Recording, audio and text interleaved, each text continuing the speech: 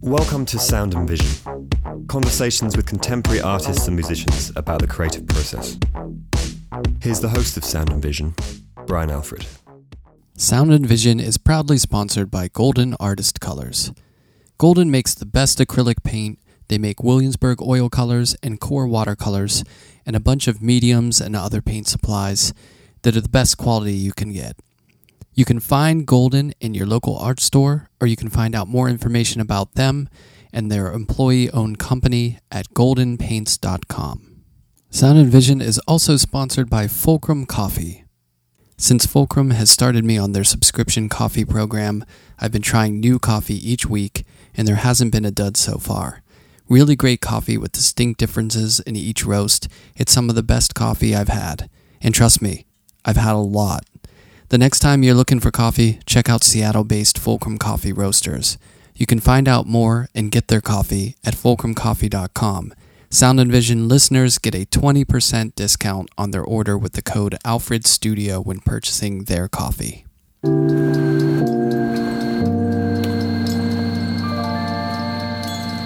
Lui Shtini is an artist born in Kavaje, Albania, who lives and works in Brooklyn, New York.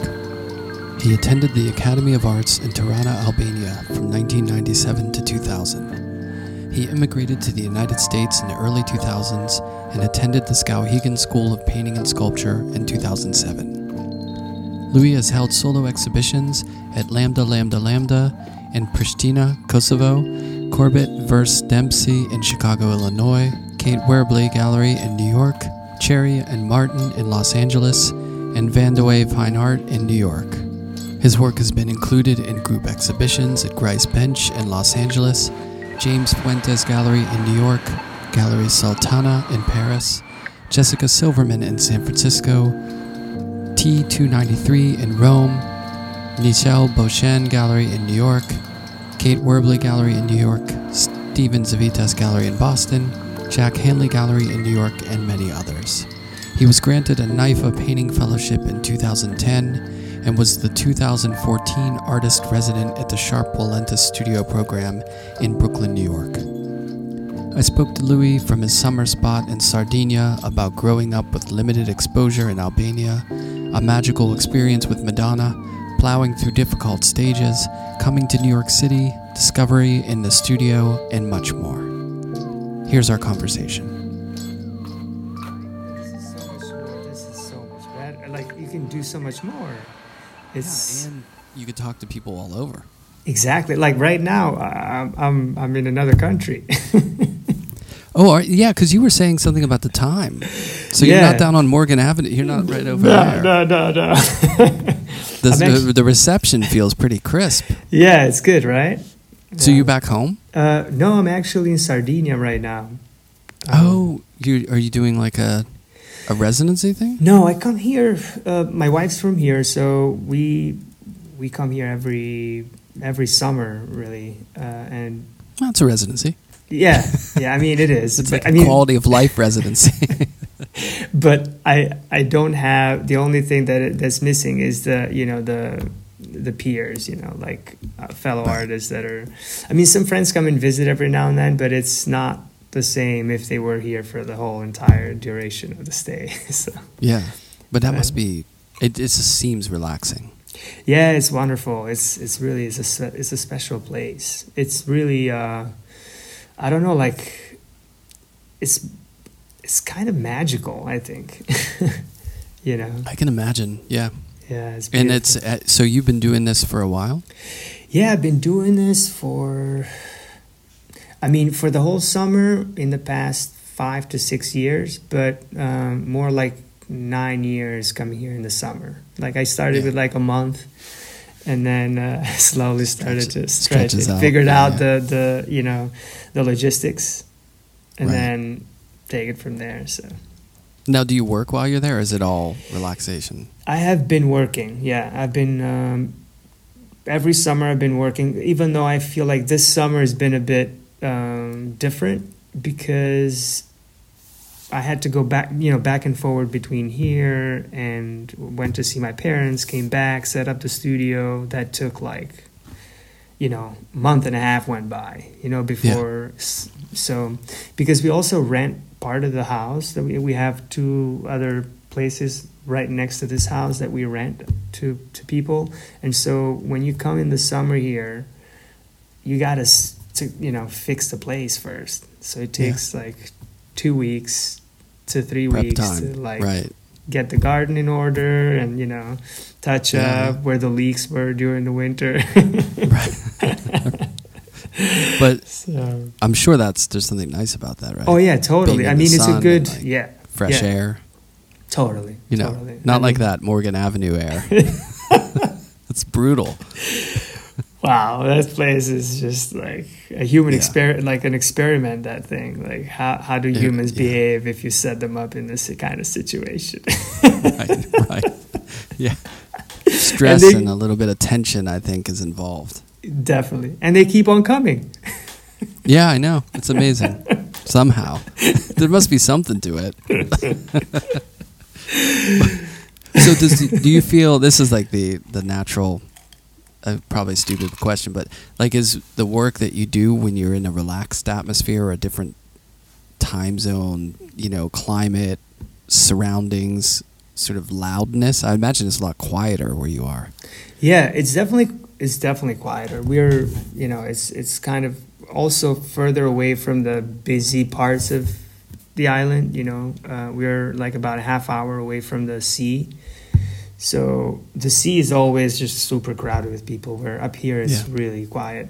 And I don't know, like, if it definitely has affected my practice, Yeah. But what's also interesting about it is this, I start work here and I bring it to New York. So I almost never... Unless it's sculpture, like I've been making some sculptures in the past few years. And so that has been the start to finish here. But paintings, I've always been starting them here and bringing them to New York and then continue to work on them there. So it's an interesting thing to kind of overlap these two realities, like the sort of nature and the industrial, like, the two parts of the two different realities that I'm in 2 different times, So but it seems almost more realistic in a sense that it's making the transition that you're making. Yeah, definitely. It's not like the painting is a remnant of the experience of one place. Yeah. Where a lot of people do that they have, like, if they're working between places, it's like, oh yeah, the stuff I do upstate or out in the country is, I don't know, it's a quieter, or there's a different pace or temperament to it. But if you're moving those things with you, they're experiencing the same things in a way. It's such a good point, because I always, it's never felt like these are works that I do here, and the things that it could never work for me that way. It would be such a I don't even know what that would look like. Site specific work. I don't know. I mean, even though I've had this desire to, like, what would happen if you set up like 4 different places around the world, and you're like going to work on one for like 3 months, and then you're moving on to the next for another 3, and so you keep rotating, and what would happen in this, like, 5 years on, what would that, like, what would you be making? Like, how would you be, because there's like, you're bringing stuff with you as you're moving along, but as you're staying there, at least for me, it works that you are affected so much by the place. And the place changes every time you go back. So it's like this, it's continually in flux. Yeah, just like nature. I thought about that. Yeah, exactly. I thought about it because I maybe when thinking about your work and looking at how your work has changed in the last, like, 12 to 15 years, like, I have a certain barometer to you in your work just by being next to you, you know what I mean? And then not being. So, in thinking about like my work and your work, I'm definitely responsive to places and stuff. And a lot of times at work, you know, like I'll have a show somewhere and then I'll make work that's inspired by that place. Now, it's not like always one-to-one, but, you know, it's kind of like I'm reacting to the environment. And I kind of like that because I think my internal interpretation of the world is in response to looking at the world and then what I'm looking at. Yeah. Where I've always imagined your work as being, you're out there living and you're having all these experiences, and then the work is so kind of like internalized and intuitive and sort of, you know, there's always this like anthropomorphic kind of play between abstraction and form that are universal in a way, but they're very much your kind of mind, like the way you're inventing these things. But I'm sure it relates to your experience. Definitely. So it's just like kind of like inside out, like they're inside out versions of the same thing, really. Yeah. It's you know, it's very for me they kind of, the work kind of is a visual proof of the experiences, right, or of the journey, you know. That's what they're there for. Like they're there to actually make sense of it all, you know. Because when you have them, these experiences, kind of solidified in an image of or you know, or a sculpture or whatever it is, you have you know, that experience there to revisit. Right. You know? Yeah. Your engagement with it, separate from time and experience, is another kind of travel or understanding. Yeah. I guess that's why art history is so amazing, is because, you know, you look back at, you know, Déjeuner sur l'herbe or something, like, you know, or an old classic work or something, and then, you know, we have our interpretation of what was happening then, but then our own relationship to that work through the history of stuff that's been made after. Of course. Which is really what makes it kind of timeless and why people keep going to see work, you know. Definitely. It's that constant evolving conversation of visual images. And I think if it never evolved like that, we would just not work, because it would be like, well, it's done. It's already been done before.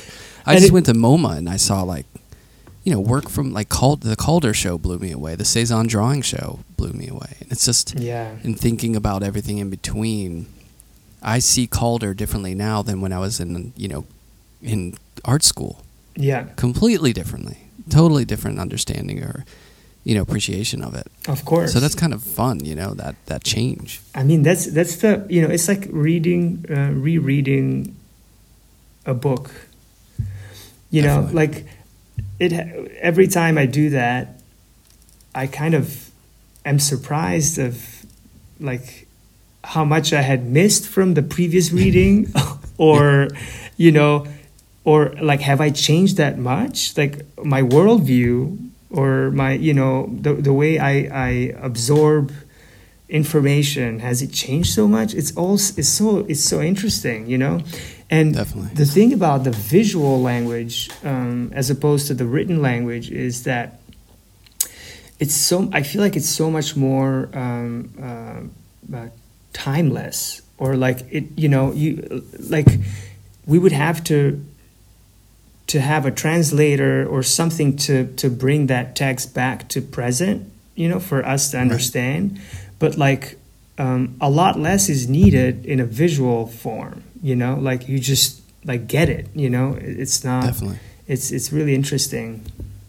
Yeah, I totally agree. That's why I feel like music is the even easier one. Totally. Yeah. I mean, it's beyond. Yeah. It's like anyone can just hear rhythm or tone, and you know what I mean. Totally. Yeah. With visual, it's like you don't have that the translation of words, which sort of simplifies, but you do have like cultural complications, and you know you have. I mean, that exists in music too, but I think on the ground floor, it's like anyone can listen to a beat or a song and just kind of get it, you know.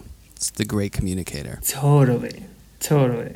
You know, like Did you listen to a lot of music? I mean, was that big in your life? Well, of course. I mean, who can't listen? I know. But every once in a while, you find someone who's just like, yeah, I'm not that into music. And you're like, wait, yeah. Do you have a pulse? Like, no, I definitely, I didn't have it growing up because of the reality where I grew up was, it was communism of like North Korea style communism. So there was a lot of,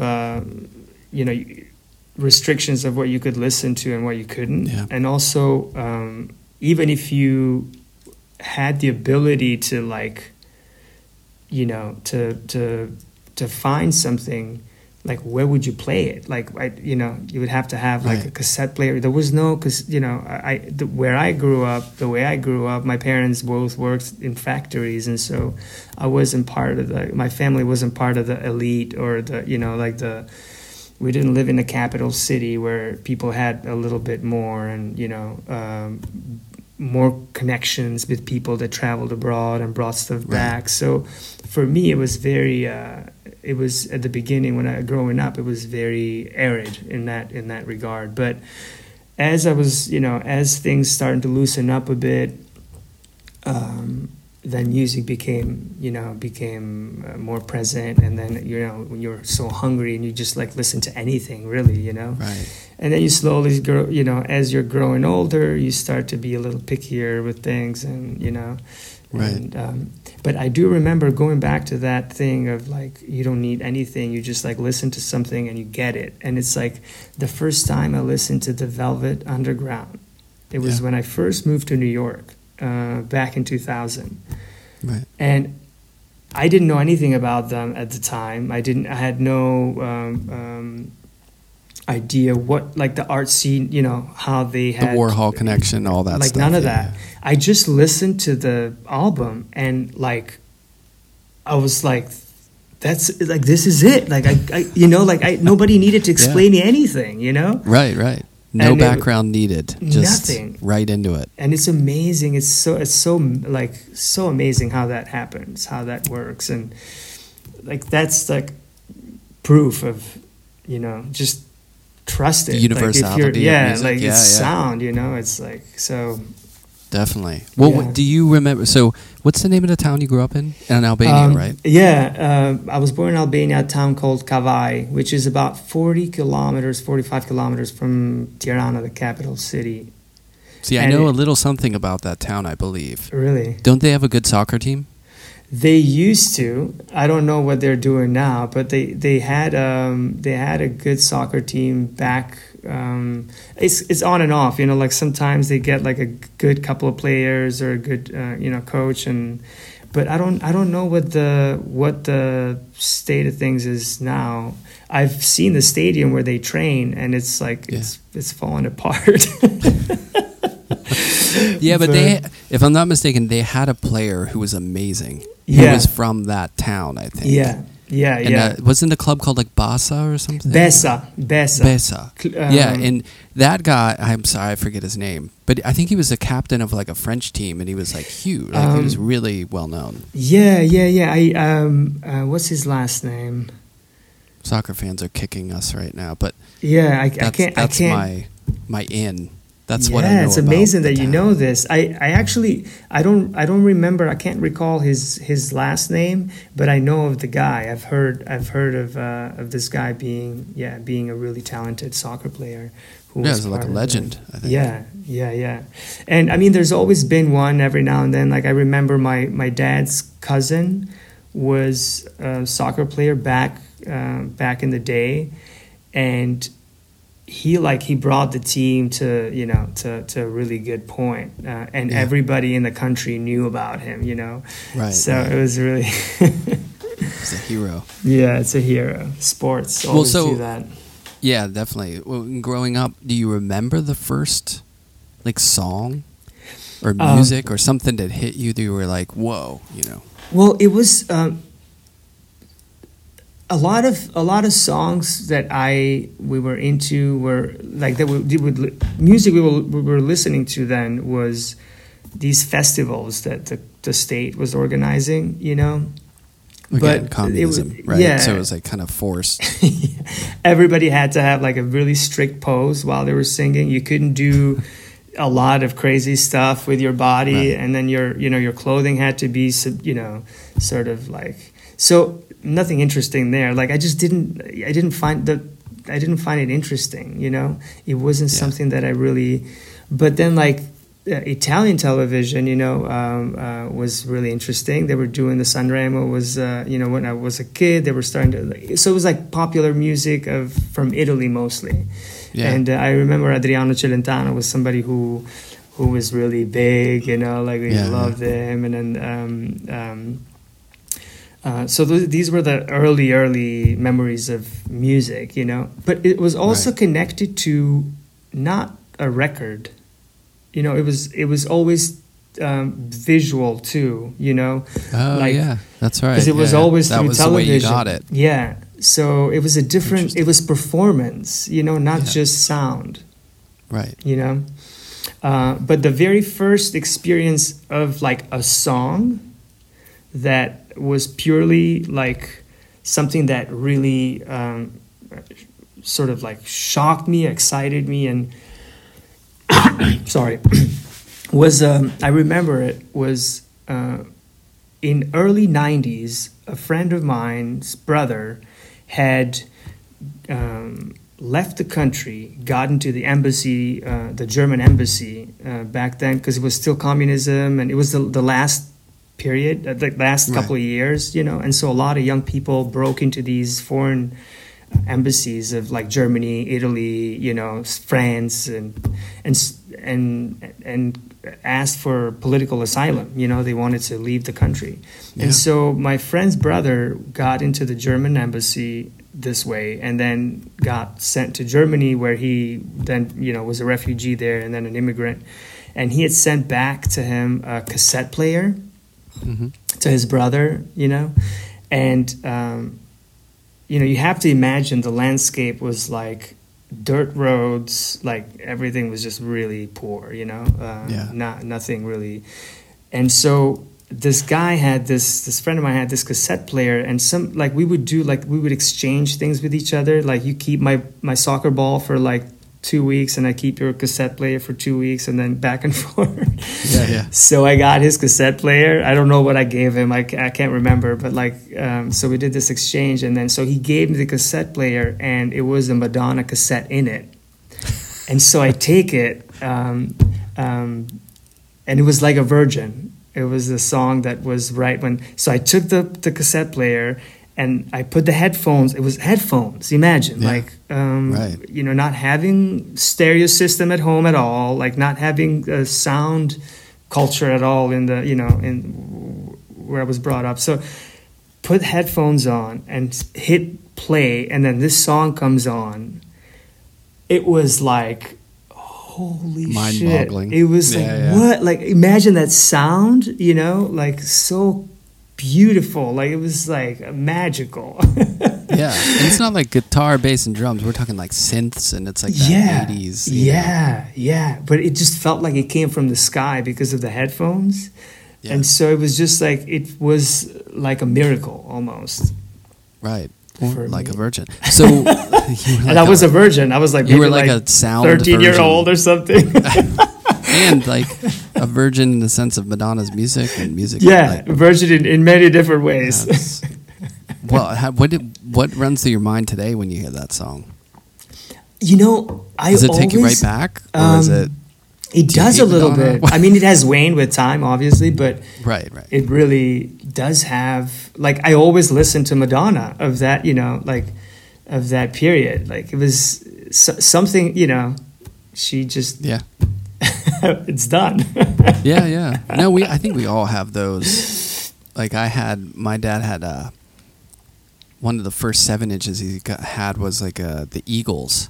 Yeah. And it was Running on Empty, I think. Was that the song? Uh-huh. And anyway, but like when I hear or think of the Eagles, I don't really like the Eagles, but when I hear that song, for good or for bad, it like transposes it. Like, I just go back into that realm for a second and think of like when I'm a little kid, It's funny how it can take you back. Deep memory, of that Definitely. kind. Like, it's so, like music, which is so penetrating as a medium. Yeah. And that age together, like I know. It's like unstoppable. It's wonderful. Yeah. Wonderful. Well, so, and then how, growing up, it sounds like you grew up pretty, it was bare bones. It wasn't like pretty bare bones, yeah.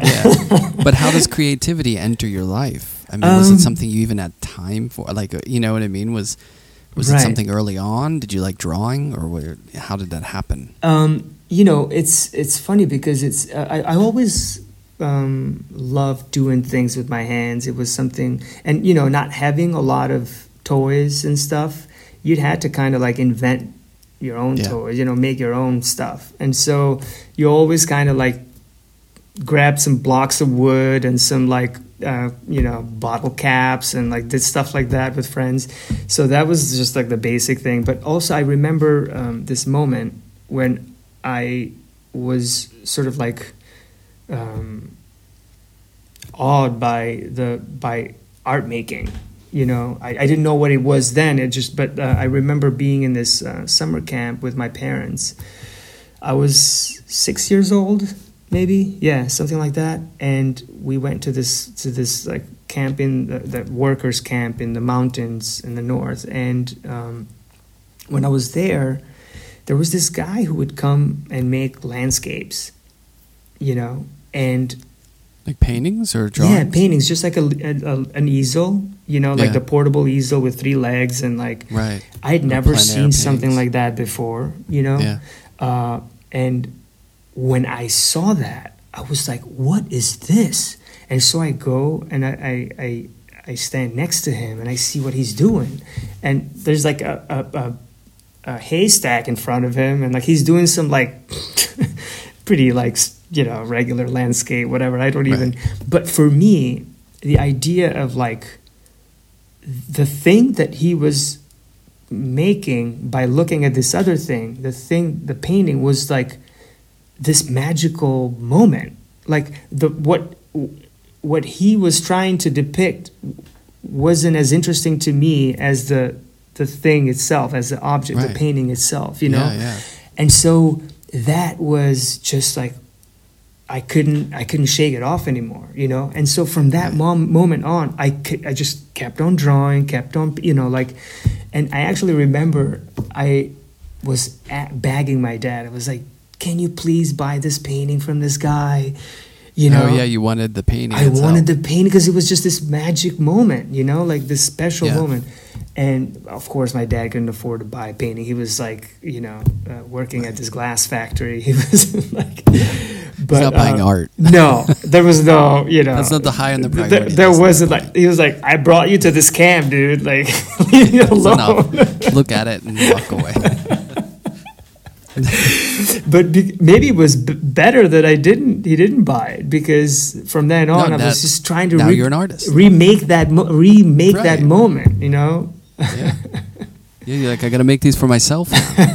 It's that old adage of like, don't give your kids everything, because like then they'll just want you to, they just want it. But if you like make them, it's what's the fishing line? Yeah, teach a man to fish. Give a man a fish. You feed him for a day. Teach him how to fish. He eats for life, or whatever. So that's I guess that was the moment we figured it out. That was it was, and it wasn't even like a thing of like, I'll make art, because you can imagine like there was no museums, no really like anything like that. So for me, it was just this very magical thing. It wasn't. It was this thing that could not be, elsewhere. You could have it. Or only you could make it. And so, it also matched my personality, being an introvert and sort of sensitive little kid. Like I could create my own world. I could actually find a way to express myself. Just one-on-one, like the thing that I'm making in myself. So, do you think some of that was caused by, was it just your natural sensibility, or do you think some of it was growing up in a situation that was probably a little more trying, or not quite as, I mean, some kids grow up, in our neighborhood here where it's just like, Yeah. the celebration of creativity and expressing yourself and having things is from the, before they even understand it. So, but it sounds like you grew up in a situation that was much more challenging as far as like that kind of, thinking about creativity in that way, or expression or imagination, as a vehicle for something greater, like artistically. Yeah, it definitely, I believe so. I believe it has played a role in how I approach art making today, Yeah. And what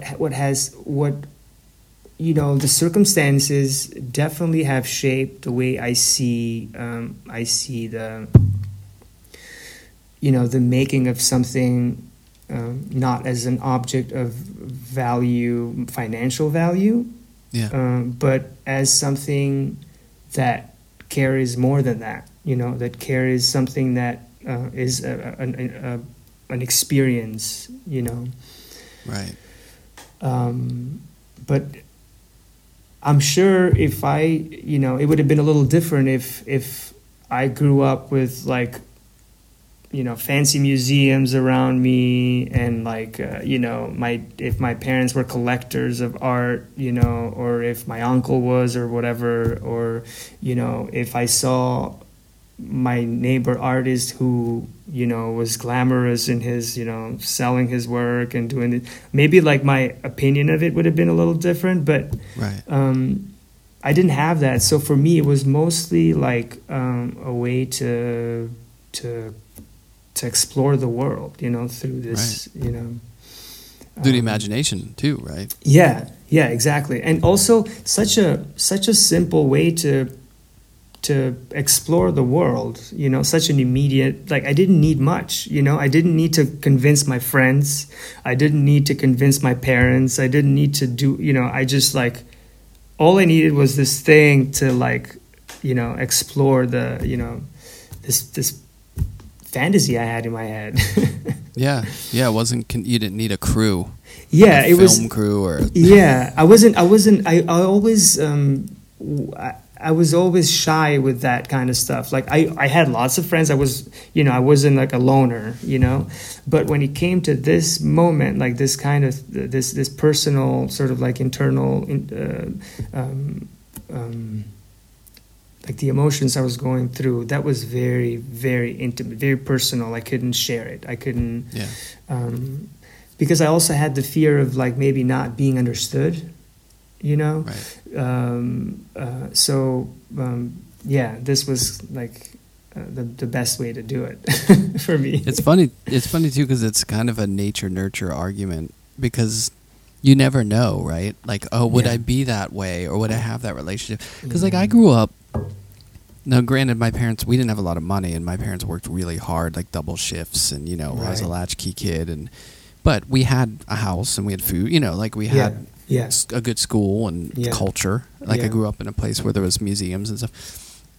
So I was in Pittsburgh's kind of an arty town, like Warhol's presence is there, and you see stuff. Sure. And there's the arts fests and all that, but I still had that moment. I think that's probably comparable to what you're talking about. When I was a young kid on a field trip in school, and we went to the Carnegie Museum, and I remember seeing a big, I think it was a Rothko. It was just a big abstract painting, and I had that same moment of like the magic of like what, and in that it kind of lied within the abstraction a little bit. But it was like, what? This is just color, and it's huge, and it just was mystical, and I was fascinated that existed. I didn't think about it selling or it being in a museum or any of that stuff. Just as a thing. It's just like, what is that, and why? And I didn't, like you said, I didn't go out to make art the next day or anything. It was just kind of like unlocked a road in my brain that later on I ended up driving down, but I didn't know it at the time. So I don't know, who knows, maybe you would have had that same kind of like, of course, you never know, moment, just in a different shape or something. You never know. I mean, like, of course, if that's your wiring, right, it's meant to be. It's meant to be. I hear all of your story is similar, and other friends of mine who I talk to, like very similar, you know, and some of us were lucky to find out earlier than others, you know. Yeah, definitely. So you don't lose that time, but Right. you know, same thing. Like even a little later, still, like you know.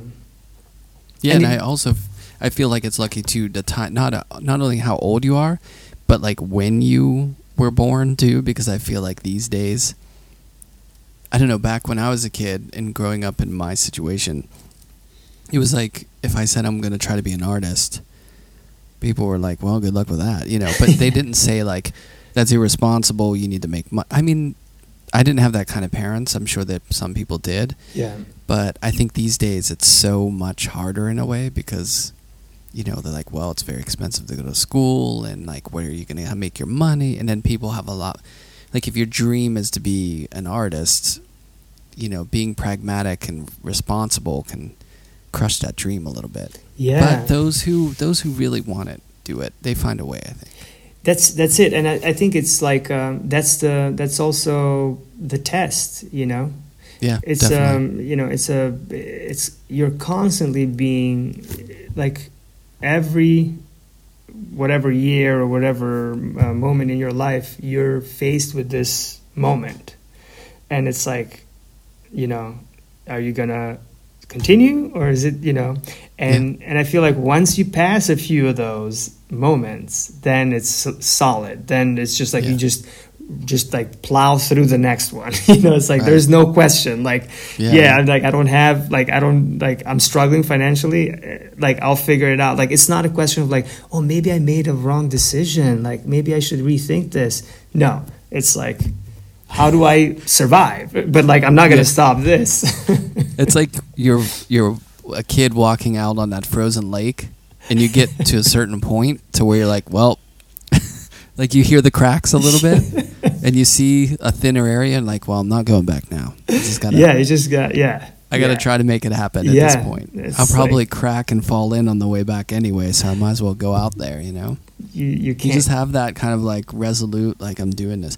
But yeah, I feel like to your point that test is always there. And, you know, sometimes when I have like younger students or people ask like, well, you know, do you think should I go to New York or should I go to LA or should I go to Paris? Should I try to do this thing? Yeah. And like, you know, it'll answer itself, you know, because it's not easy and it's a test constantly. Always. So if you're not ready for it or if you don't have the withstanding, it's fine. You'll just go move somewhere maybe a little easier or like not quite as crazy. Sure. You can, you know, carve out a path that fits for you, you know? If sure. you're bonkers enough like we are to actually deal with this crap every day where we do. I mean, like, it's amazing. You know, you're still in New York. A lot of people I know from back in the day are still in New York, and we're still doing our thing. And I just, every time I see somebody who I've known for a long time in New York, I just like want to hug them. I'm like, hey, we're still here. We're still, yeah. You know, made it. Let's go. Yeah. Only we know what we went through. Right. And then I don't know if this happens to you. You'll meet someone who tells you a story, because I talk to a lot of people. Will tell you a story about like, I moved to Brooklyn in '78. I know. And you're like, holy cow. Then you're like, oh, wow. Yeah, they're like a god. Like you lived through that. You know what I mean? Some of those stories of like, you know, getting attacked on your way to the studio. I mean, it's amazing. How resourceful you have to be, right? I know. How adaptable you have to be to things, and it's just so amazing, you know. Yeah, I think you have to have a certain skin for it, you know. Yeah. It's either you have to have a blind love for what you're doing and you feel like you got to be at the heart of it, or what you feel is the pulse of it, because you know, you can make art anywhere, but if you do go somewhere like, you know, New York or Chicago or LA or something, there is more of an intensity to the community, for better or for worse, but you've got to have that, you know, like that's paying off for you, because some of the other stuff definitely does not pay off quality of life. You're paying very dearly for a lot. So you got to enjoy it. Yeah, definitely. No, and every time I'm outside the city for a certain amount of time, I do feel relaxed in a way, but then I get that antsy, like I want to be doing stuff, and then there's also the cultural side of it too, of like. Me too. I feel the same way. Yeah. Yeah, it's like you need it. Like in New York, I mean, you can get. I don't want to. People who aren't listening to this aren't in New York can be like, all right, enough already. But it's just, I mean, there's a lot of crap that you have to deal with. But the resource, like being able to eat around the world and like have all these different cultures, and I mean, it's just there's no place like it. There's no place like it. I mean, traveling around, traveling to different places, I've never come across something like New York. And it's also like the other thing about New York is that like. In other places, after a while, you spend time there and you're like, okay, so I got this now, now I'm like, I can just chill, and you can't chill in New York. No, it doesn't let you. Like, it just feels like you just moved to New York every day. Even when you think you got this, something happens. And you're like, oh crap, I don't got and it's this. like, all of a sudden they change the game on you and you're like, what? I have to read. I know. Keeps you on your toes. Maybe that's, there's something to be said about that, I guess. You can't rest on your laurels, Yeah. It's like you're always kind of, for good or for bad, you're on your, you're sort of like always aware of your surroundings and change and stuff, which I think can sometimes, I don't know, maybe for certain people. For me, it can be good energy-wise in the studio and thinking about making work. Yeah. Because sometimes I fantasize about just moving out into the country and having a big studio and, downshifting, making work, but being able to like pace it differently. Sure. but And I think, it's. I think the person just feeds. Like you'll know when that's the time, or you'll know when that's right for you. Everyone has a different, pace in a certain part of their life, I guess. And also like development as a person, or journey. It's all about, I feel like in New York, the thing about New York is that when I go back to New York after being out for a little bit, there's this thing, like you do sense like the psychology of everybody around you, like you're you're absorbing it all, and when you stay in New York for a long time, you're still doing that, but you've sort of, it's just like that sound in your ear, your brain shuts it off, but it's still happening, It's the same thing with this interaction with the people around you. Right. It's still there. You're still trying to figure out, you're absorbing all this information, and you feel exhausted at times, and you lose your cool, and you get angry. People honk at you in crazy ways, and everybody's experiencing that thing where it's like, there's so much, like you don't, elsewhere in the world, you don't get that kind of density. Tension. With rules too, because it's not ruleless. Like there's like rules and regulations in the city, so that also just builds up the. You get parking tickets all the time. I got like tickets on my bicycle running a red light. 5 times. So my favorite is the rule, the unspoken rule. Like there's nowhere where these rules are like written out, but my favorite is the one where you go in somewhere and you order something. Like there's a pace to it. You can't go slow with that. Like you can't just casually. No. But what happens then is when you leave New York and you go somewhere else, you're so rude. Because you're going in and you're just like, you're not saying, hello, good morning, how are you? And may I please have this and that? It's like, just like, can I have this? It's tough. The guy looks at you like, can we speed this process where did you come from? And you go into this, like I went upstate recently and we went into a little bakery and there's no one in line. There's no one anywhere, Yeah. And they're taking a while to come take our order. And I'm like, I'm thinking to myself, are we going to do this all day? Yeah. There's no reason for me to be in a hurry. It's just I'm wired that way. It's crazy. Yeah. It takes me I think it only takes you a little while, I'm sure, to slow down. It takes me like a week now. Yeah. But it took longer earlier on. Oh yeah, definitely. And I would come across as this rude guy, and I was like, I gotta really Yeah. Yeah, but the thing is that people don't understand who aren't in that environment is that's out of survival, because if you're not like that, like I drive in the city. Yeah. If you drive slow, or if you're not like a little crazy, you'll get run over. Like, you're not going anywhere. Yeah, you won't make it. It's like a survival technique of some sort. It's it true, builds man. character. Yeah, and it's like you can't explain it to anybody unless they live it themselves. Right. Definitely. Now, did you always, like, moving to New York, was that something that you thought, like, when did that happen in your mind? Like, okay, I'm going to go do that. Because you went to school in Albania, right? Yeah, I studied at the art academy there from 96 to 2000. And I always wanted to be in New York. I don't know why. Yeah. Like, I wanted to be in a big metropolitan city in the world. To make art, you have to be in a place like that.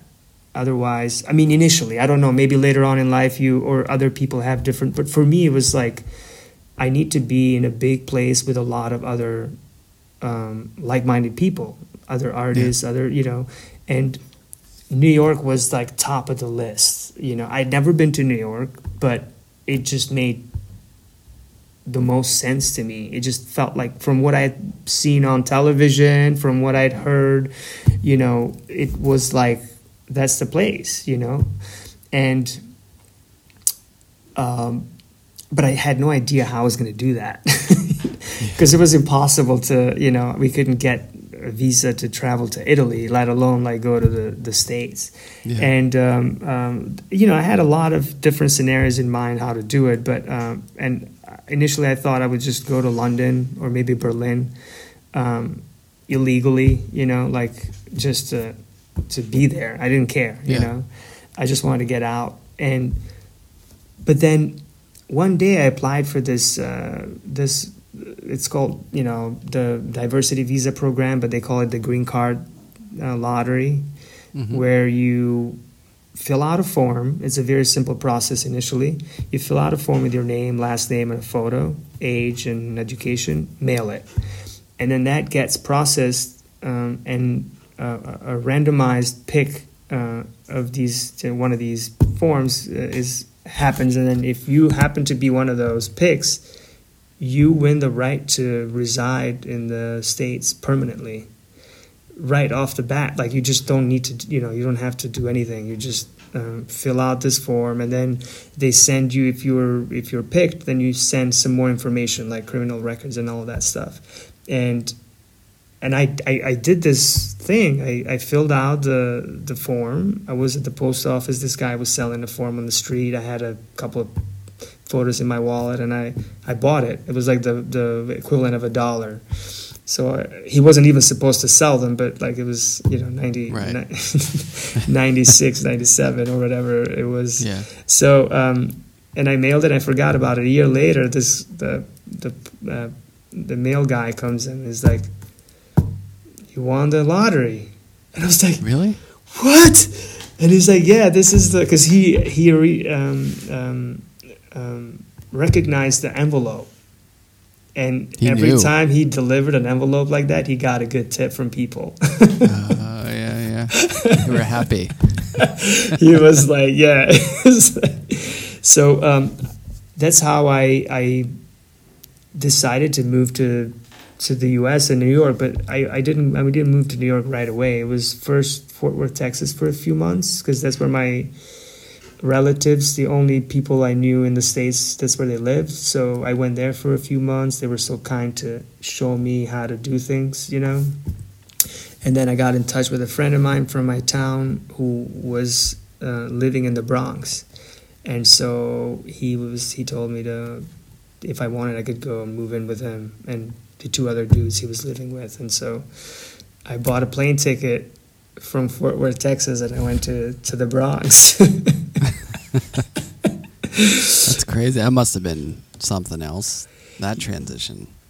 It was crazy, man. It was really, looking back now, so Fort Worth was like, slowly I like recall these moments, and I'm like, that was strange, like it was just a strange place. And then the Bronx was another strange place, very, very different, and different ways. But it was. When you came, though, it was after school. You applied to this thing after you got out of school. I applied while I was in school, and while you were in there. Okay. Yeah, and then it so happened that the timing worked out perfectly. Like, I got the visa, and I had 6 months to leave.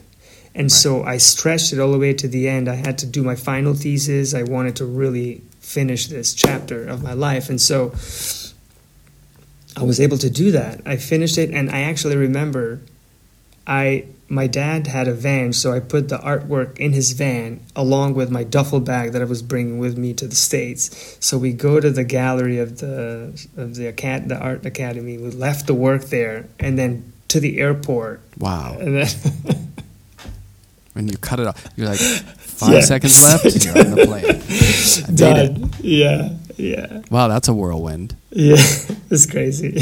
So now you basically can live in the U.S. as long as you want. Yeah. You can go back home as long as you want. Yeah.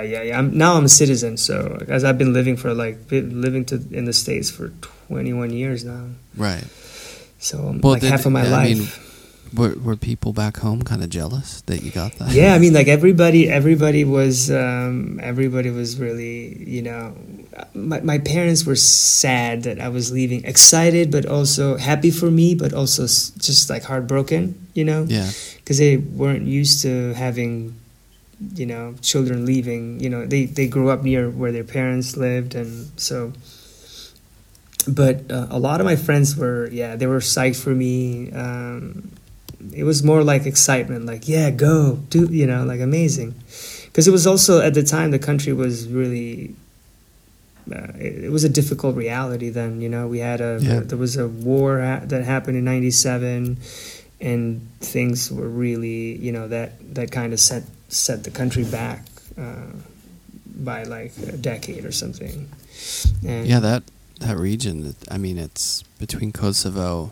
It's just so much going on there. Yeah. That must have been tumultuous, Totally. It was really, because it's like I went through the change of regimes. I was 14 then, and so that was a pretty shocking, event. Imagine like all the history books, like everything that you learned up to then, you had to forget about and then like start learning something new, a new version of things.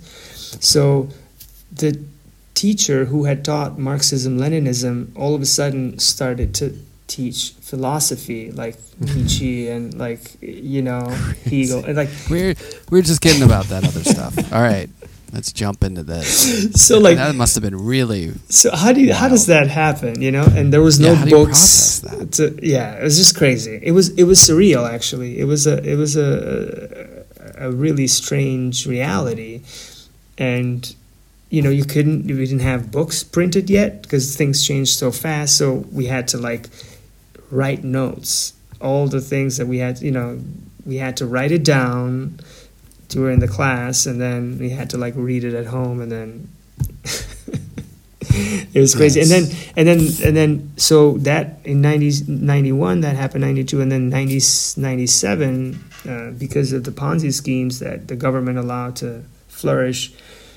People lost all their money, and there was chaos, and people demanded the president to leave, and he wouldn't, and so they broke into army depots and took all the guns, and it was chaos for months and months, and that was right when I started the university. Yeah. So it was like another shock, so it was like this just impossible situation, Now, what were you making in light of all that? Haystack paintings? No, I wish. That would have been genius. You're out in the field. There's like all this shit going on, and you're just like painting a little Monet haystack. Escapism. It was. I mean, I wish I had that ability. It was just really.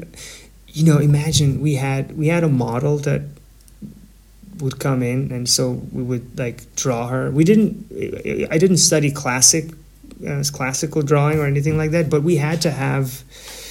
We did, semester projects. Like for one semester, we would deal with the theme of, let's say, fire or, boredom or sky or whatever. And that was one project because we had a good professor who actually was doing that. And then during the rest of the time, we had a model that we would draw and do stuff like that. And I mean, the model was like. She was drugged, drugged up, like totally losing her teeth. It was just very sad. It was everybody was so,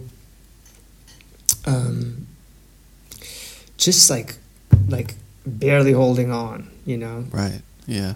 And there was always this fear around you.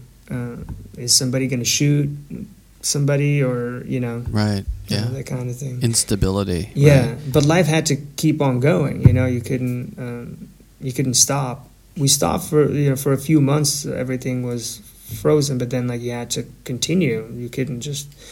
And it was wild. There is a feeling. I mean, that kind of came up during COVID. When people are locked down and stuff. That a lot of people do respond creatively to adversity, and there's some people who just shut it down.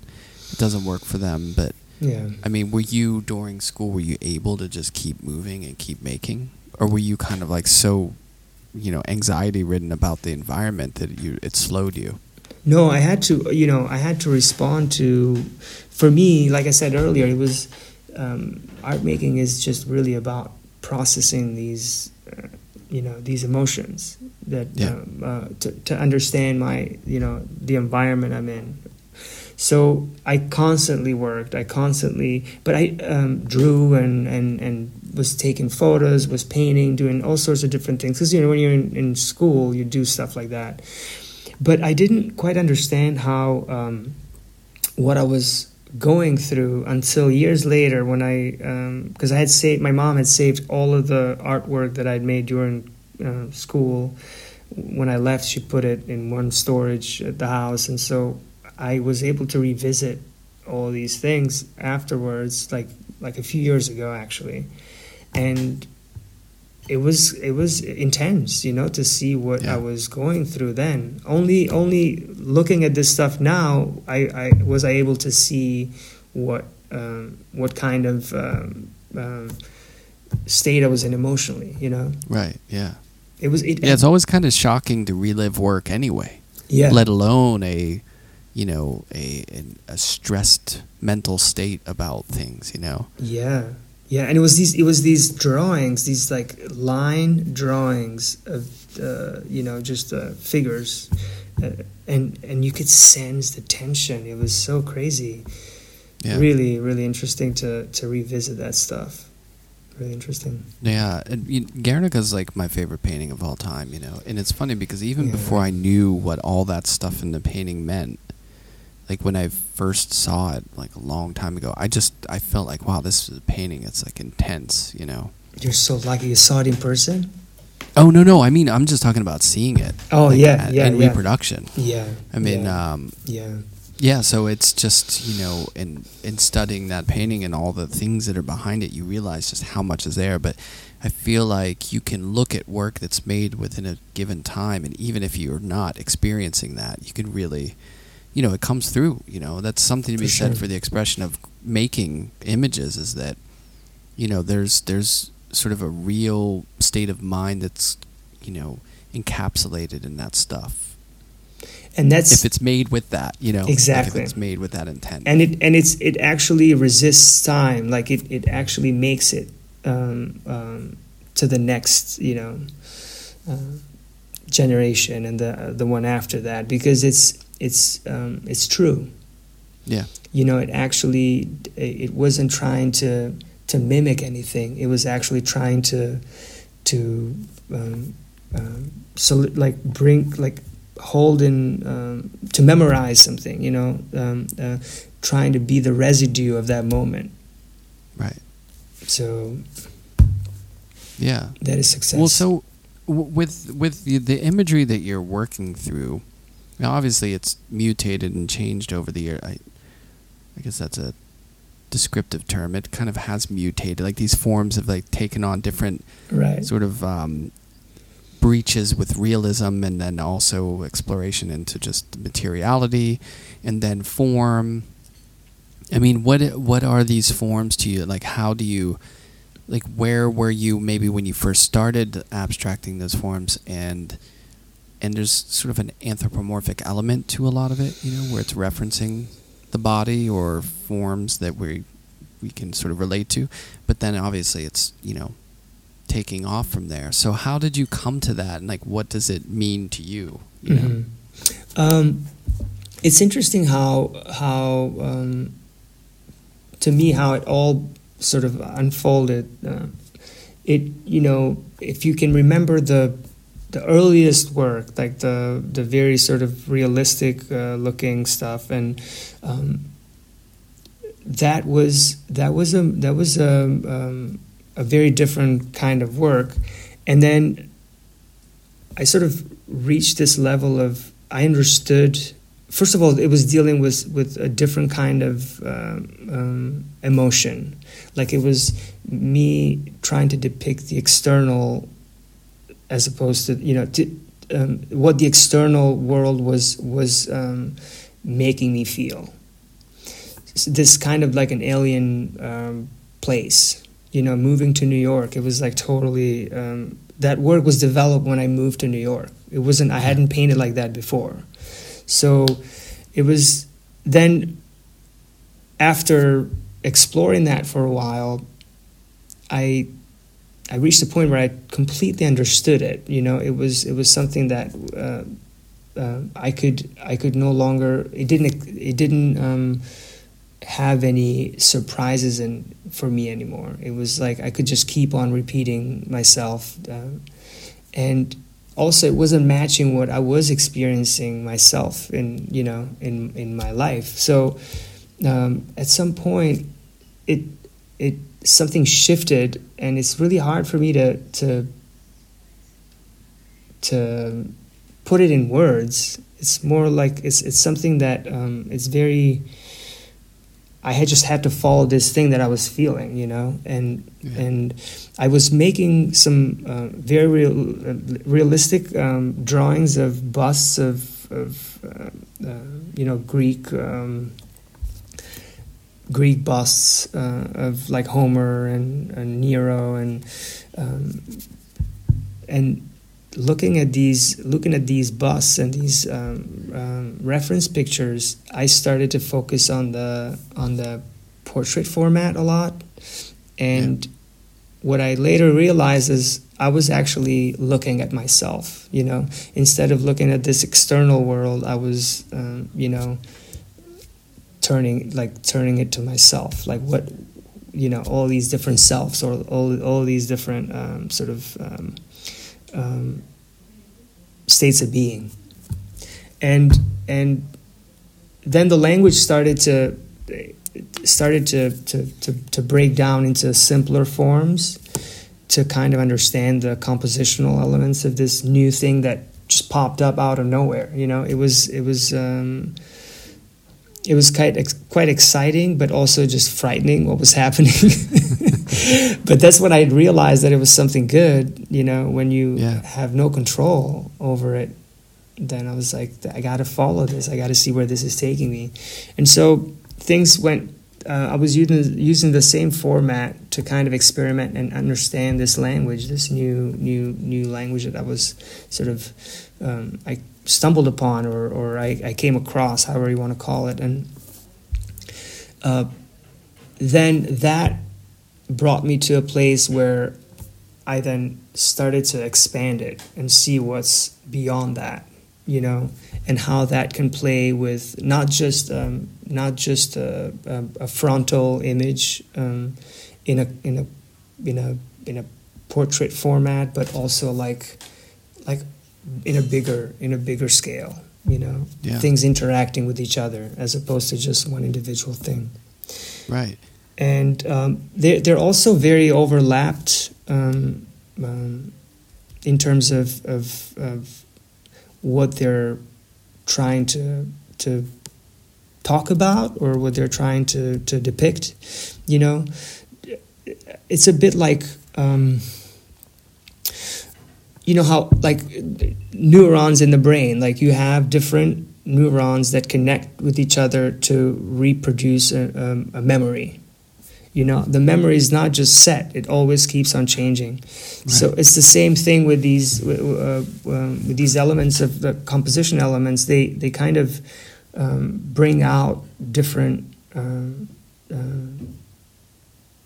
visuals. You know, So it's interesting, that idea of. Side note, that idea of the memory always shifting. It's always fascinating because of when I think of memories, like I understand that they change over time, or that it's not exactly how things were. Like we always accidentally sort of morph things because of time and what you don't truly remember. And then it's like, well, there's no real reality except for the moment. Yeah. And it's continually shifting, you know, like memories are memories, but were they real? Are they exactly how we imagine?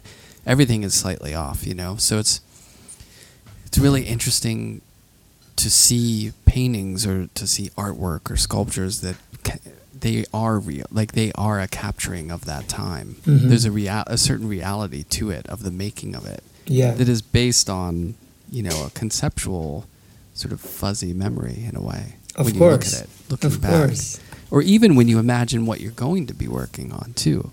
At least I have that, where it's like, okay, I'm going to make this show, like I'm working towards a show now, and I'm like, okay, it's going to be this. It's constantly changing. Nothing comes out exactly the way that I thought it was going to be. Things are continually shifting, and it's, I guess, that discovery that makes it interesting, you know, or that you learn from, you know, is to be okay with that, or to navigate differences and change and what you can't control and all that stuff. Yeah, I mean that's part of it. That's what I'm after. That's what I that's what I try to bring in the studio, or try to find in the studio practice. You know, it's this moment of I'm coming in. I need to like what is it? Because every day is different. You know, and what you worked on the day before looks different the next day, you know. Yeah, definitely. And so there's these layerings of these different times together, and they're all, you can't, at least for me, I don't, the way I work is not like I have a precise idea of what I need to make, you know. It's more like I need to see what I'm going, you know, where this is going, you know. I need to follow it. And so sometimes it's difficult for you know, the art viewer to follow that dynamic, you know, because a lot of, you know, oftentimes you need an answer, you know, it's this or it's this. So when you don't have that answer, then it starts to get aggravating, you know. Yeah. But there is no like, this is how stuff works oftentimes, you know. It's like you don't know what it's going to be, you know. You don't know, you have to follow it, you have to see how it's going to unfold. And that's what's exciting for me, at least when I go to the studio. I just like to like discover something, you know. That's the and of course, like I bring into that practice all of what I accumulate daily, and you know, it all comes together there, you know. And there's certain parameters that I, you know, set up to like not go all over the place, but within that environment that I set up, then I can just let loose and see where it'll take me. Yeah, it's such a great kind of selfish, like, you know, we could just live in our minds and like get in there and explore and, you know, and do our thing, and then every like year or two we just, you know, spit some of the stuff out and put it in a room and tell people, go look at it and try to make sense of it. You know what I mean? Or at least like, this is how I saw it. Maybe, you know, this is how I felt it being, or, you know, and I mean, and then people ask you about it. They're like confused, like, what is it? And it's the funny thing is I don't know if you feel this way, but by the time I actually hang a show, it's almost like my mind's already like on to the next thing. Course. It's like, I got to talk about this stuff. And of course, you're not like, living in that moment anymore necessarily, but you got to talk about, I mean, fortunately we don't really have to talk about it too much, but. Well, I don't mind talking about it, when people ask me, but it's also like, it's limiting, Definitely. You're limiting, we're talking about different artworks, at least I'm talking for myself, because, but yeah, like, it's like when I start talking about it, there's so much I want to say, like,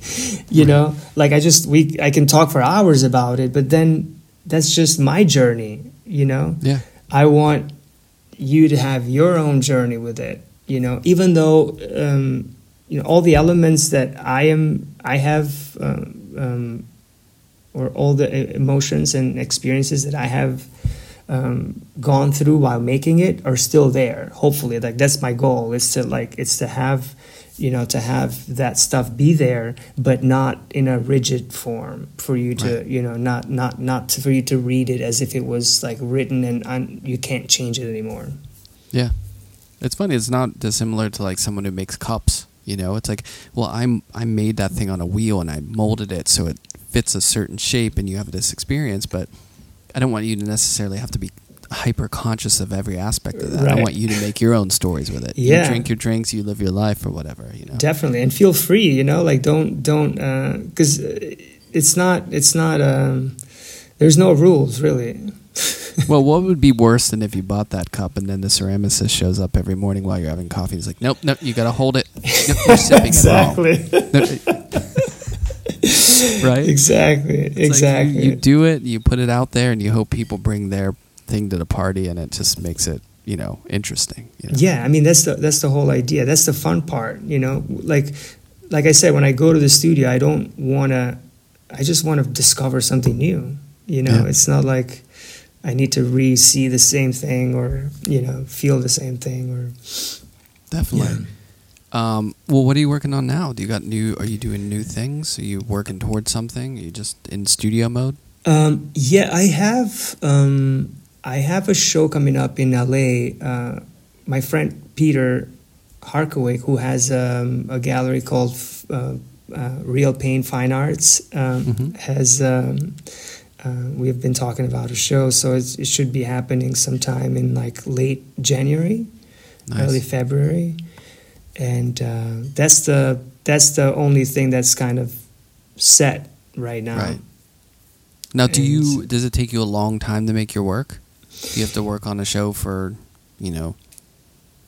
quite a while, or?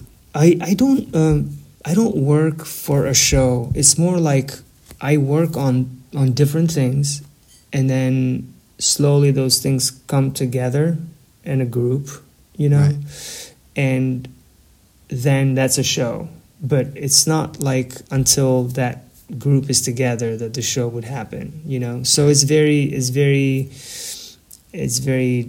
not that well organized, I guess. It's like sometimes it takes like 2 years to finish something, or 3 years maybe, depending on sometimes 6 months, sometimes 2 months, depending on what because of the nature of my work being very sort of open and not having a sort of pre-planned right. thing. It's more like I need to resolve them with as time goes by. Yeah. So a little more organic in there. Yeah, it's just a little lifespan. Yeah, it's just it's different. It's it also depends on what mind space I'm in at the time. Like it takes longer to resolve certain things and quicker than others, and so. I've always been relatively quick with painting because I work with acrylics, and I'm not. And you have a different process, You have a totally different process. Yeah. But I've noticed that since I've had a kid, I'm even faster. There's like less. Yeah, bullshit. there's nothing wrong with that. Done. There's nothing wrong with that. I got a few hours here. I got to make it happen. It's like it's so like I love when that happens. You know, that that's what I want. And it's not just to like move through things quickly, but it's like for something to come together quickly like that, there's something so refreshing about it, you know? And it happens at times. Sometimes it happens slower, sometimes it happens faster. But when it happens, it's like, oh man, this is great, you know? Yeah. Well, I feel like the grass is always greener too, because you'll have like a haiku poet who will look at like a novel and think, oh, it must be so nice to spend a year and a half and like really flesh out things. And then a novelist is like, oh my God, you're done in like 20 minutes. It's amazing. Yeah. You know, it's like the other method is always like, oh, that must be nice. Yeah. That's the artist's sort of envy, you know. Yes. I had a friend who would take him like a year to make a painting, and that I can safely say I never envied. Yeah, I mean it's although you don't have to make that many stretchers. No, I mean I don't even use stretchers. I don't even use canvas. I just paint on a board. It's even quicker. But I also like I don't spend like 1 year in front of the painting. You know, it's just right. I keep them around, and so at times I will look at it, at times I would look at something else and hide that. You know, there's a lot of like moving things around to kind of... Yeah. So, but... That might be the moving around, you know. Like I do this thing where I have to change my medium. Like I like to work digitally for a little, and then when I get sick of that, I want to work on paper, and then I kind of keep that changing. I think that's a similar thing where... I can't put something away and then work on it a year later or 3 months later. Like I gotta finish it. Yeah. I don't know why, because I feel like everybody's different. I come back to it and I feel divorced from it in some way. But but I think that's a similar thing to where like if you have a bunch around, I know artists who do that where they'll work on it and turn it around. They need to refresh. They need to like, okay, I'm not gonna look at that for a while, see it fresh, and then come back at it. Yeah, which is pretty cool. Yeah. I mean, it's all like we find these ways to keep us engaged, and that's I think the thing we learned from this podcast. The test is just keep plowing through relentlessly. You just got to keep on going. Just going, no matter what, hurricane or tornado, whatever it is. Working. Oh, you have a hurricane there right now. It kind of dodged us a bit. Okay. I mean, well, sorry to speak for anyone who got it bad, but at least here it was just rainy. Okay. I think out in Long Island it really. Okay. Hit a little harder. Oh yeah. It always. But yeah, it's always stress. Ever since Sandy, which was stressful. Yeah. So. I was moving actually when Sandy happened. That's bad timing. It was so badly timed. But I mean, hopefully not to a ground floor apartment. No, it was worse than that.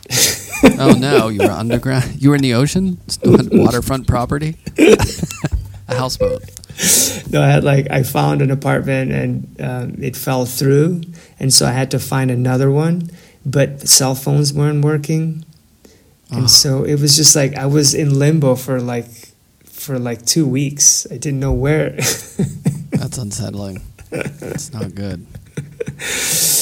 Yeah. Well, that's all that stuff builds character. It does. Well, man, it was great to catch up. It's been too long. You too, man. It's been quite a long time. Thanks. It was great to talk. Thank you. You too.